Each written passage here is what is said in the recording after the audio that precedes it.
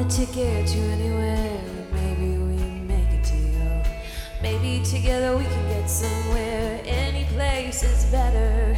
Starting from zero, got nothing to lose. And baby, we'll make something. Me, myself, I got nothing to prove.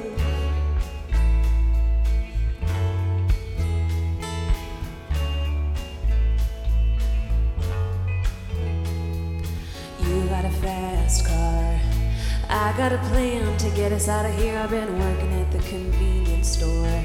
Managed to save just a little bit of money. Won't have to drive too far. Just cross the border and into the city. You and I can both get jobs and finally see what it means to be living.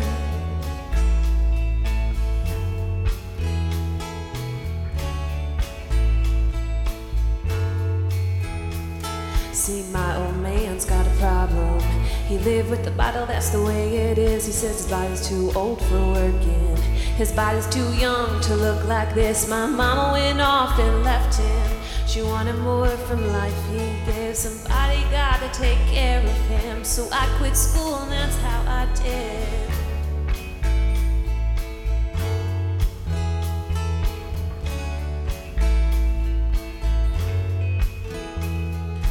You got a fast car. Is it fast enough so we can fly away? We gotta make a decision. Leave tonight or live and die this way.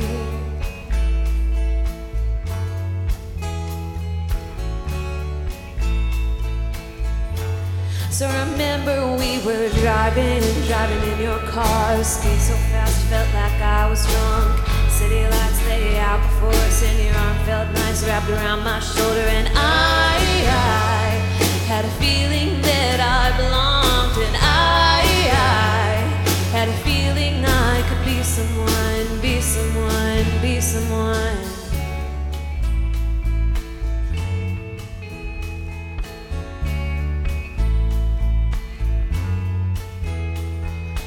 You got a fast car. We go cruise and entertain ourselves. You still ain't got a job. And I work in the market as a checkout girl. I know things will get better. You'll find work and I'll get promoted. We'll move out of the shelter, buy a bigger house and live in the suburbs.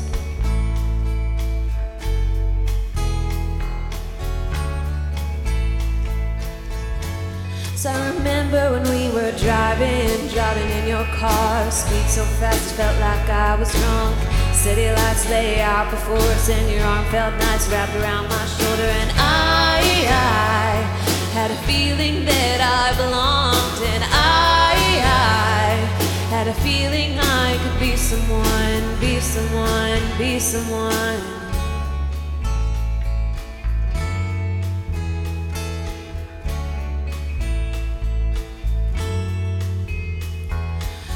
Got a fast car.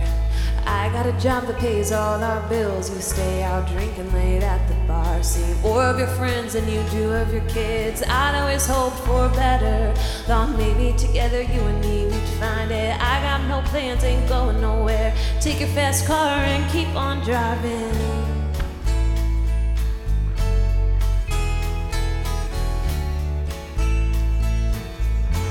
So I remember we were driving in your car. Speed so fast, felt like I was drunk.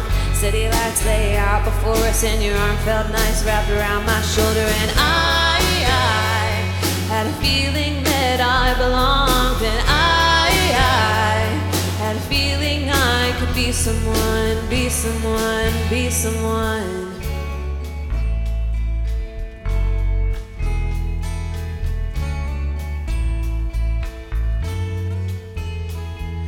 You got a fast car. Is it fast enough so you can fly away? You gotta make a decision. Leave tonight or live and die this way.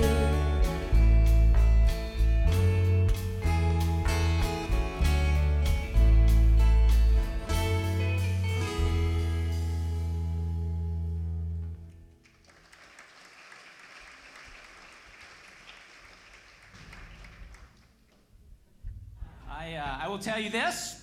Just recently, my wife and I became parents for the first time in our lives, which is, thank you. very exciting. When it's your first kid, you learn a lot. One of the things I learned is whoever invented the phrase, slept like a baby, they didn't have a baby. I don't think they'd ever even seen a baby. I think that phrase should be slept like an adult that doesn't have a baby.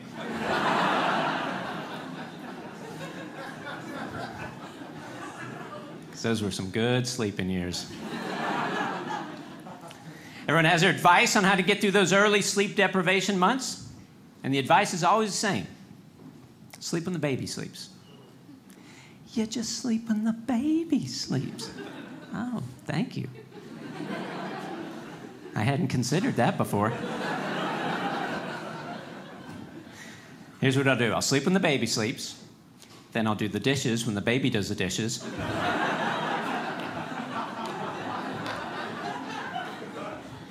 And when he notices the bills are piling up, me and the baby, we do some bills together.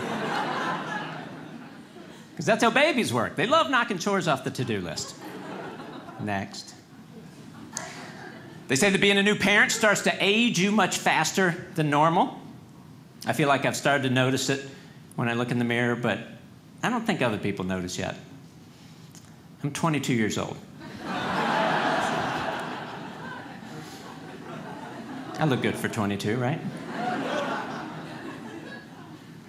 Most of my comedian friends do not have kids, and I've realized it's very difficult to explain to someone what it's like to be tired for several months in a row.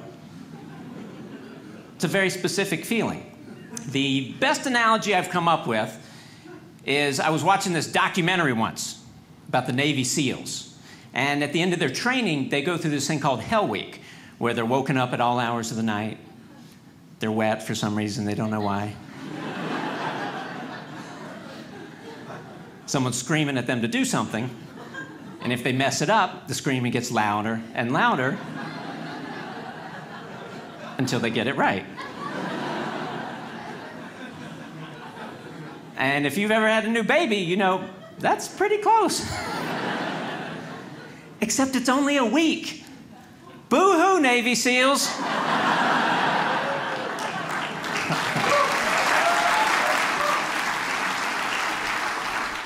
Boo-hoo, Navy SEALs. Good morning. Good morning. It's good to be together today. So before we dive in, and of course, before we dive in, I know that y'all are thinking it, and you're wondering to yourself, I wonder, is he going to brag about his kids? And so don't wonder for too much longer. This is baby Quinn. She is the newest member of the Nat family, and it's been really quite surreal these last 7 weeks. It's amazing how fast time goes when you've been awake for most of it. It's unbelievable. So she loves ceiling fans, and she loves the wind, and she loves snuggles from her big brother. And I do, before I go any farther, I do need to say thank you. I need to say thank you to this community. It comes up almost every night just how humbled and honored Allie and I are to be a part of this group. And it certainly seems like we have found our people. So thank you. We're still not sure what we're doing, but we have everything we need. And I'm blaming y'all for that. So thank you.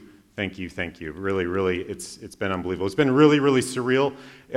In one way, it feels like it's always been this way, like she's always been with us. And then there's moments where I'll walk into the living room and she'll just be sitting there on her pillow. I'm like, who are you?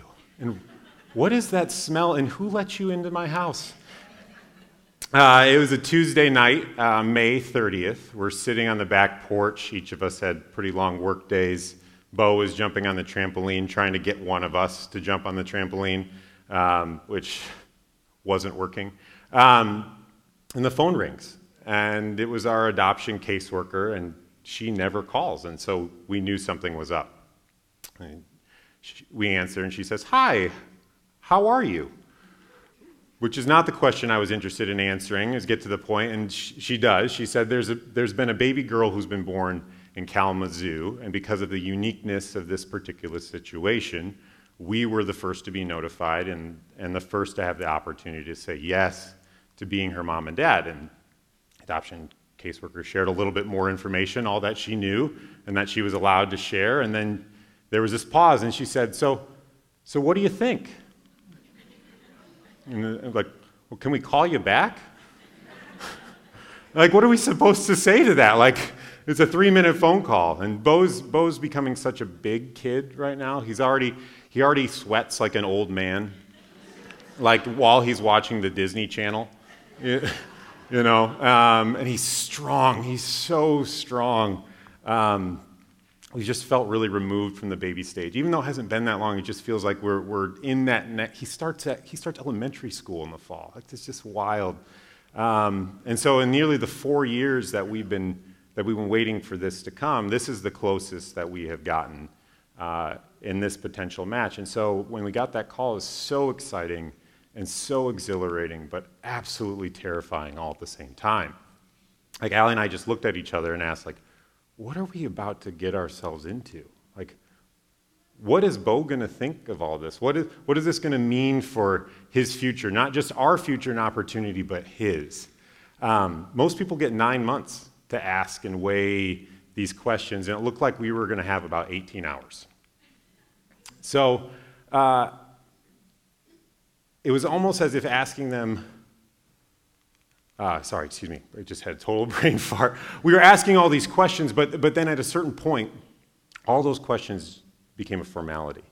Because Allie and I just looked at each other and we knew what we were going to do, right? We knew that we had to and that we were going to say yes to this little baby girl. And so we got to the hospital at noon the next day. We dropped Bo off at preschool that morning, just like it was any other day. He had no idea what was going to happen yet. What are we supposed to tell him, right? Like, we don't know what we're about to drive to. We didn't even pull boxes out of the basement that night. We watched Sandlot as a family, like, not knowing what was going to happen next. And so we get to the hospital. Our caseworker meets us in the lobby, takes us up to the labor and delivery room, and we kind of are skirted off into a different room. We sign a couple pieces of paper, and then they walk us to the nursery, and they hand us a baby and say, "This is your daughter." What? Like, what? That's how it happened. There's a little bit more pageantry in that, but essentially that's what it felt like. We were not ready for this. You'd think after 3.5 years that we would have been more prepared, but there comes a point in that waiting where preparation is no longer helpful, when anticipation turns into anxiety, and you're protecting yourself from the very thing that you're waiting for. You start preparing as if it's not going to happen. You're guarding your heart against hope, right? Like, the desire is there. The desire remains there, certainly, but it's as if it's more of a memory than it is a dream. And you entrap yourself in grief, and it's incredibly layered, right? Like, we learned so much with Bo because we realized that the happiest day of our lives, when we got to meet Bo, was absolutely the worst day of his mother's life. And so to grieve the waiting while knowing that what you're longing for means another mother is going to have the worst day of their life. I'm certain Allie and I are not the only ones to experience infertility and adoption, and I'm even more certain that we're not alone in the feelings of grief and desperation and anxiety that come with it and come with so many things like it. The reality, I fear, is it's likely that most of us have experienced some kind of deep suffering that has shaped our view of this world and our relationship to it. It could be a loss, a circumstance, a disease, a relationship. At some point, something has entrapped our perspective on life and perhaps our ability to live it to the full. But freedom from that is what the Hebrew Exodus that Mike G was talking about last week, that's the promise of the Exodus, of the delivery from slavery. The gospel of grace that's wrapped up in that story and is offered to us by the life, death, and resurrection of Jesus is a freedom from that kind of entrapment and torment and fear. Unfortunately, it's never as easy as a snap of the fingers, right? As we explored last week, there's almost always a desert path to freedom. There's a time and a space and a struggle There's this desert between slavery and freedom. And this is why life here and now often feels like a desert. It's that desert path to the promised land. It's difficult, and it's complicated, and it's heavy. And at times, it's incredibly painful. And so we have to travel it together, constantly reminding one another what this life is for and what we've been set from. Knowing that freedom is not necessarily, knowing that freedom is an event, but that living free is an eventuality, and it takes time, intention, and a community on a mission to get there. And we aren't there yet. And it's God's grace revealed as our personal freedom, right? The fact that we are people born into a garden of grace rather than pets living in a cage of obligation. It's that truth that ushers us into the desert path towards the promised land. And so what we see in the life of Jesus is that God doesn't need anything from us. He didn't create us to get something from us. He created us to give something to us. In fact, according to Jesus, God is always giving. It is not too much to put it this way, that God can only give. There's no transaction. There's no contract between business partners here. He forgives us in grace so that we will be able and willing to accept more of it.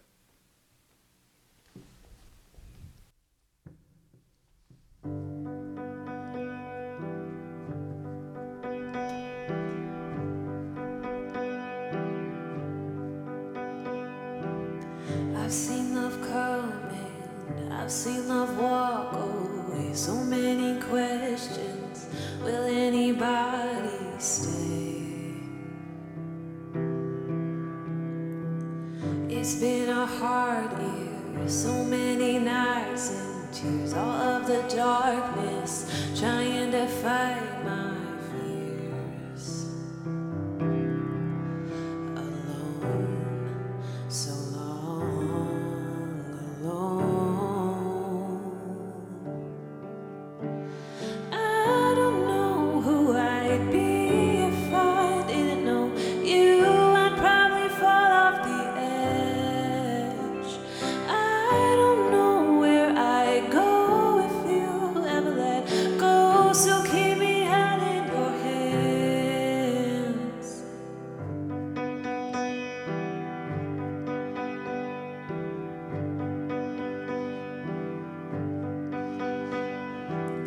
I started breathing, the weight is lifted.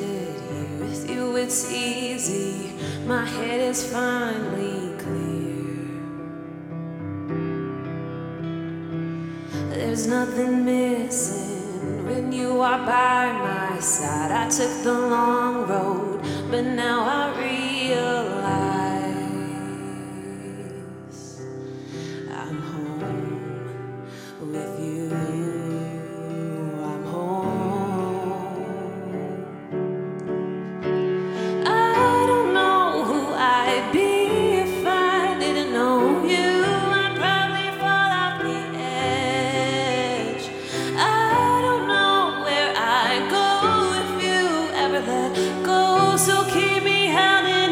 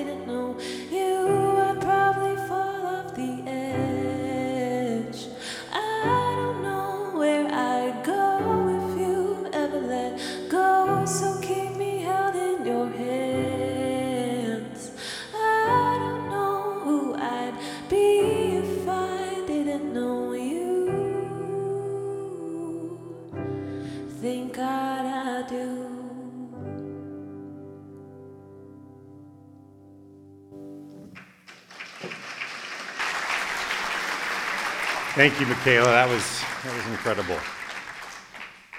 So freedom from our personal slavery, whether that would be a disease, an addiction, a relationship, a career, those things that will eventually kill us when we fail them or they fail us. That freedom is a gift of grace, won for everybody by the death of Jesus and offered to anyone who will accept it.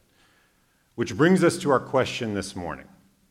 What then is our promised land? What is it that we are being freed for? I truly believe that God created us with the perfect amount of care and intention, not because he needs something from us, but because he wanted to give something to us. The promised land is for all of us, but how do we know when we've arrived? There's this incredible story near the start of Jesus' ministry. He's just finished an incredible sermon where a crowd has gathered that's so big that Jesus has to give this sermon from the boat. Imagine that scene, right? Like the beach line is just full of people, so many that Jesus has to get on a boat to get enough space so that he can communicate to all of them. And so it's in this moment that Jesus gives this amazing plea for his followers to choose love over hate and to feed the poor and to bring healing to the sick and to love their enemy. And so this giant crowd is following him. They're hanging on every word he has to say. And this is exactly what you might expect from somebody who is trying to start a movement or is trying to create a new religion. If that was what Jesus' goal was, it was working. People were sucked in and they were filling the proverbial pews. If it was 2023, they'd be talking about adding another service, right? And pushing him to write a book. The Hulu documentary would be coming out next week. This guy was a revolutionary, right? The next big thing. And so when Jesus finishes this pretty monumental sermon on a water's edge, he gathers his disciples in the boat and he says, let's go to the other side of the lake.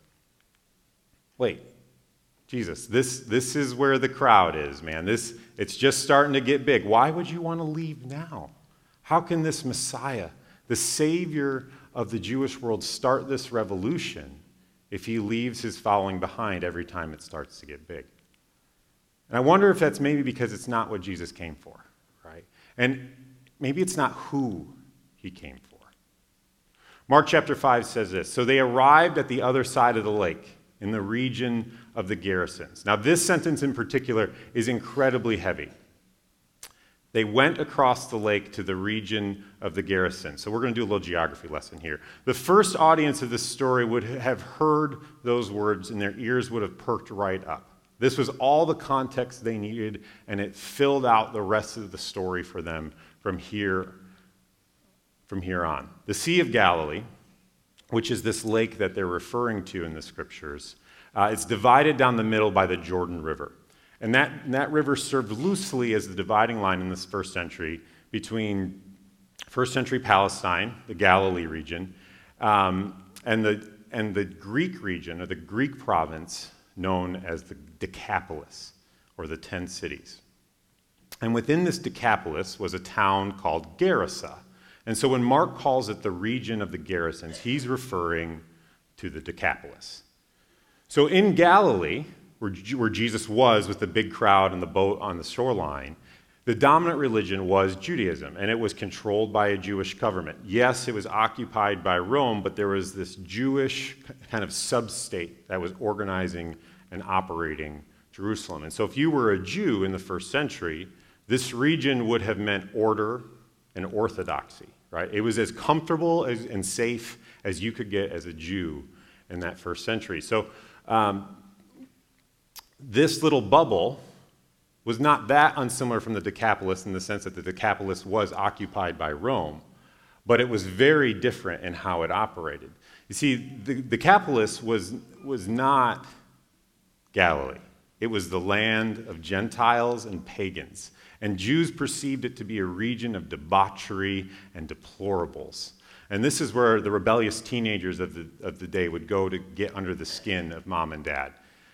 In the eyes of the Jewish people, the Decapolis represented chaos and disorder.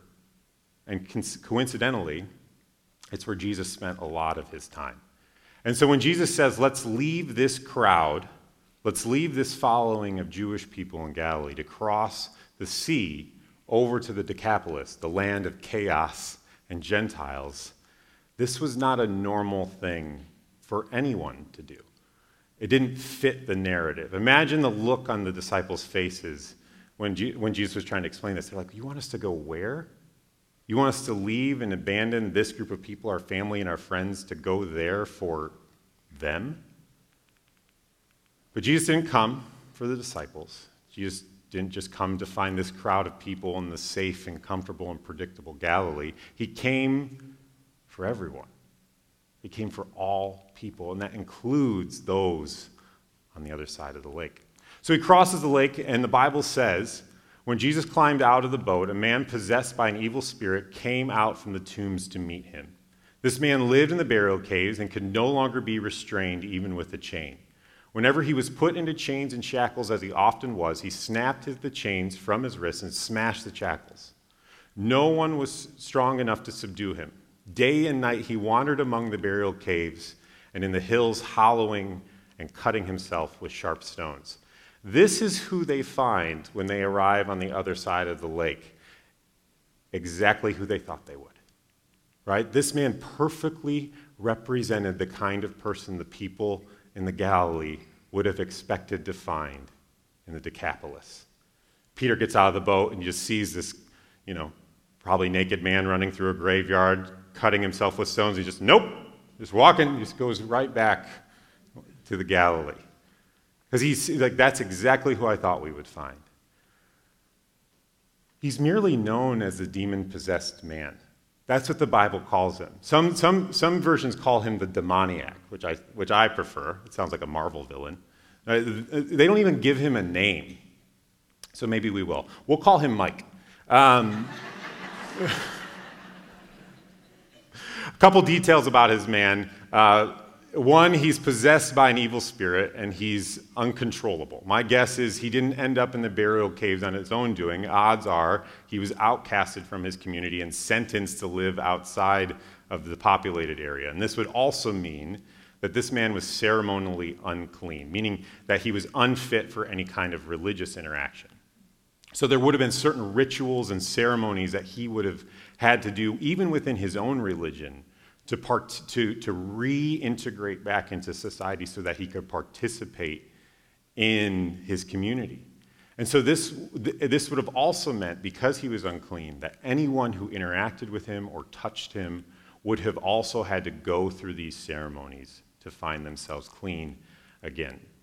And so this man, this demoniac, was sentenced to physical and spiritual loneliness,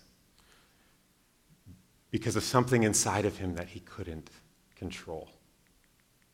This is the affliction and the entrapment that we were talking about earlier, right? All of us have demons, don't we? Demons that when are left alone, when left untreated, they become unhinged and they drive us crazy. They entrap us, they enslave us in a circumstance where loneliness is the baseline, and we spiral deeper and deeper into patterns of self-destruction. And this is what Jesus comes to free us from. And this is the man that Jesus finds when he gets out of the boat. And this is the person that he leaves his following on the shoreline to find. This is the person he's come for. And so the story continues. When Jesus was still some distance away, the man saw him, and they ran to meet him, and they bowed low and he bowed low before him.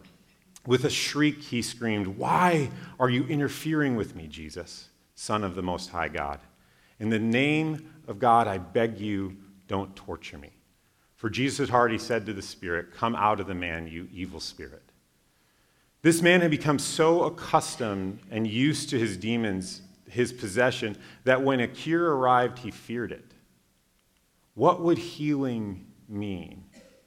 It would mean change. It would mean transition. It would mean something unknown. And I wonder what healing would have meant to him. Imagine all the things people tried to do to heal him, right?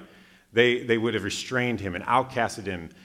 They would have tried to pour oils on him and conduct these ceremonies and seances to try to remove these spirits. In his own attempts at healing, they only left him bruised and scarred and even more lonely. Nothing had worked to this point. And so healing for him must have felt like torture. But Jesus does heal him. He casts out the demons in what is one of the most unusual and mystifying moments in Scripture.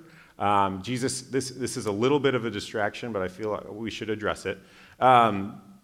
Jesus casts out these demons out of this man, and the Bible says that the demons left the man and they found themselves in a herd of pigs. The demons come out of the man and they go into a herd of pigs, and the Bible says that those pigs run off a cliff to their demise in the Sea of Galilee. It's a very distracting moment in Scripture. But it really is beautiful and it's brilliant. And what it's trying to say in an already complex and layered story is this. Pigs in Jewish culture, they were considered unclean animals, right?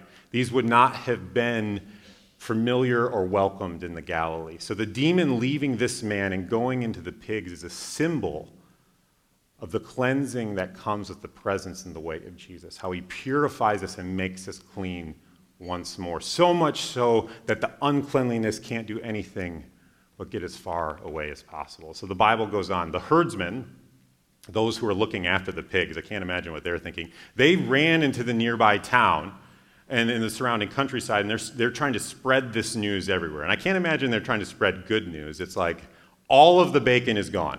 I don't know what we're going to do next. Pulled pork sandwiches, it's not going to happen. So people rushed out to see what had happened. And a crowd soon gathered around Jesus. There's that crowd again. And they saw the man who had been possessed by a legion of demons there. And he was sitting, fully clothed and perfectly sane. And they were all afraid. And then those who had seen what happened told the others about the demon-possessed man and the pigs. And the crowd began pleading with Jesus to go away and leave them alone. I'll read that again. He was sitting there fully clothed and perfectly sane, and they were all afraid. And the crowd began pleading with Jesus to go away and leave them alone. How often do we resist and reject or miss opportunities for fresh possibilities to grow and to heal the pain of our demons? It's almost as if those demons become the standard, right? They become our normal operating procedure for how we live our lives. The chaos becomes our order, and we become so resistant to any kind of change or any kind of disruption to the ways that we become so accustomed to. This community of people in the Decapolis, they'd gotten comfortable with the demoniac. They got comfortable with this demon-possessed man living in solitude on the edge of the lake in the burial caves. At least he's got a spot, right? At least he's not bothering anyone over there. And so they knew how to deal with him. They knew how to handle his chaos. And so when they see him, they come out of the town and they see him sitting upright, fully clothed, in his right mind. It's incredibly disruptive. It's uncomfortable. It's a disruption from what was familiar to their lives and to their order. The Bible goes on. As Jesus was getting into the boat, the man who had been demon-possessed begged to go with him. And Jesus said, "No, go home to your family and tell them everything the Lord has done for you and how merciful he has been." Maybe what it looks like to follow Jesus doesn't look like following Jesus. What this man wants is he wants to get into the boat and go back across the lake with Jesus. He wants to be free from this land that rejected and tormented and chained him to a tombstone in a graveyard. He wants to literally follow Jesus. He wants to get in the boat. He wants to become like one of those 12 disciples because that is what he thinks is best for him. But Jesus has a different plan, right? He tells this man to stay behind and tell his story.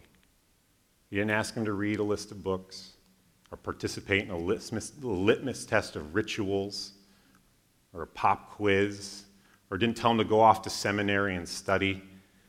He said, "Stay here and speak your truth about the freedom that you have received through the love and grace of Jesus." That was it. That's what Jesus asks him to do. You have been freed. Now go and tell everyone. Isn't that beautiful? 2 chapters later, in the same book, in the same Gospel of Mark, Jesus goes back across the lake to the Decapolis. And the Bible says this: a deaf man, this is just 2 chapters later, a deaf man with a speech impediment was brought to him, and the people begged Jesus to lay hands on the man to heal him.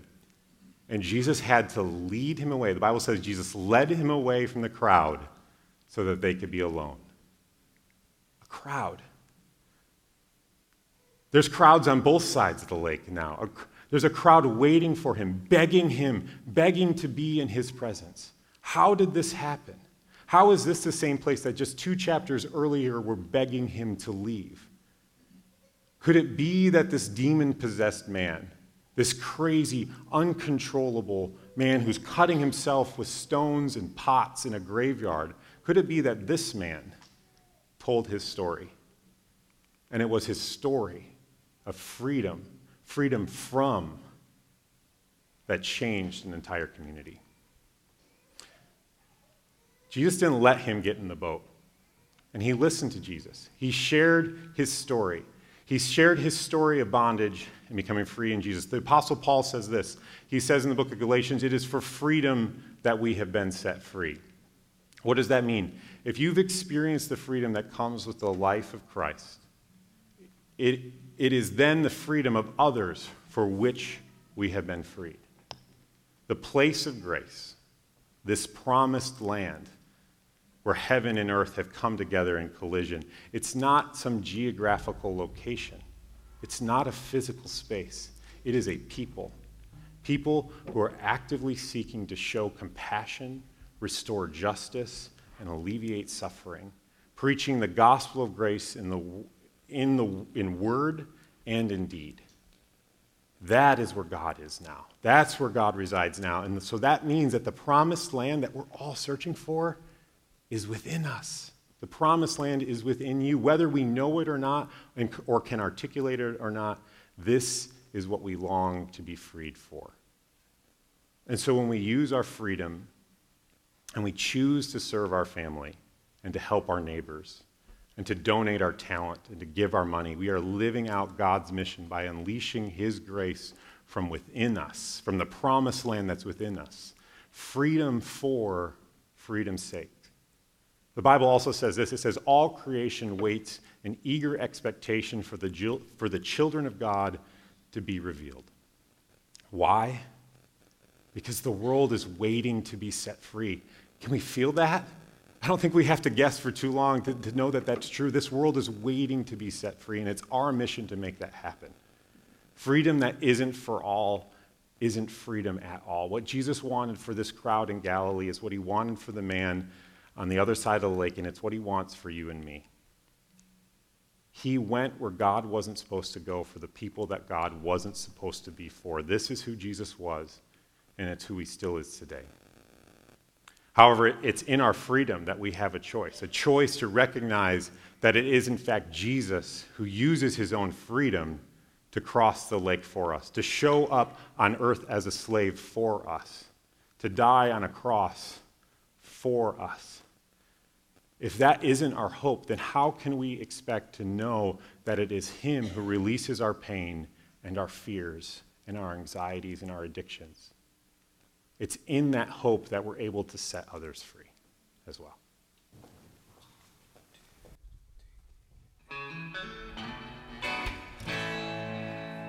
There's a world at war, lost in suffering, silent casualties. Oh God, grant us peace. In these sleepless nights, I can hardly breathe. Despite brutality, I know there will be free. I know there will be free. So let the light keep it shining. Let it break to the darkness. All the love dares us to see. We'll all be free. In these desperate times, love will hold us near. Love will join our hands, teach us to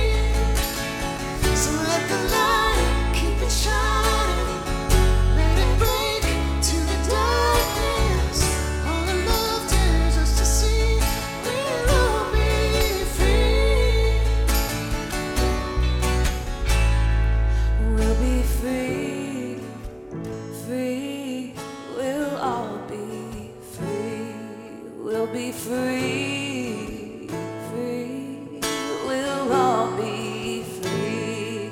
We'll be free, free, we'll all be free.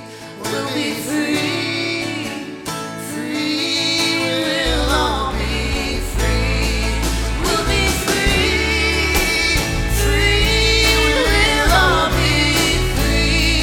We'll be free, free, we'll all be free. So let the light keep it shining, let it break to the darkness. All the numbers us to see, we'll all be free. So let the light keep it shining, let it break to the darkness. All the numbers us to see, we'll all be free. We'll all be free.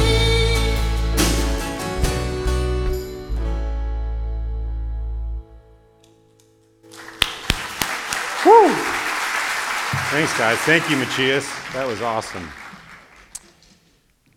The healing that comes in God's grace and love is found when we extend and when we share that grace and love. You see, all this man, this demoniac, wanted was to follow Jesus.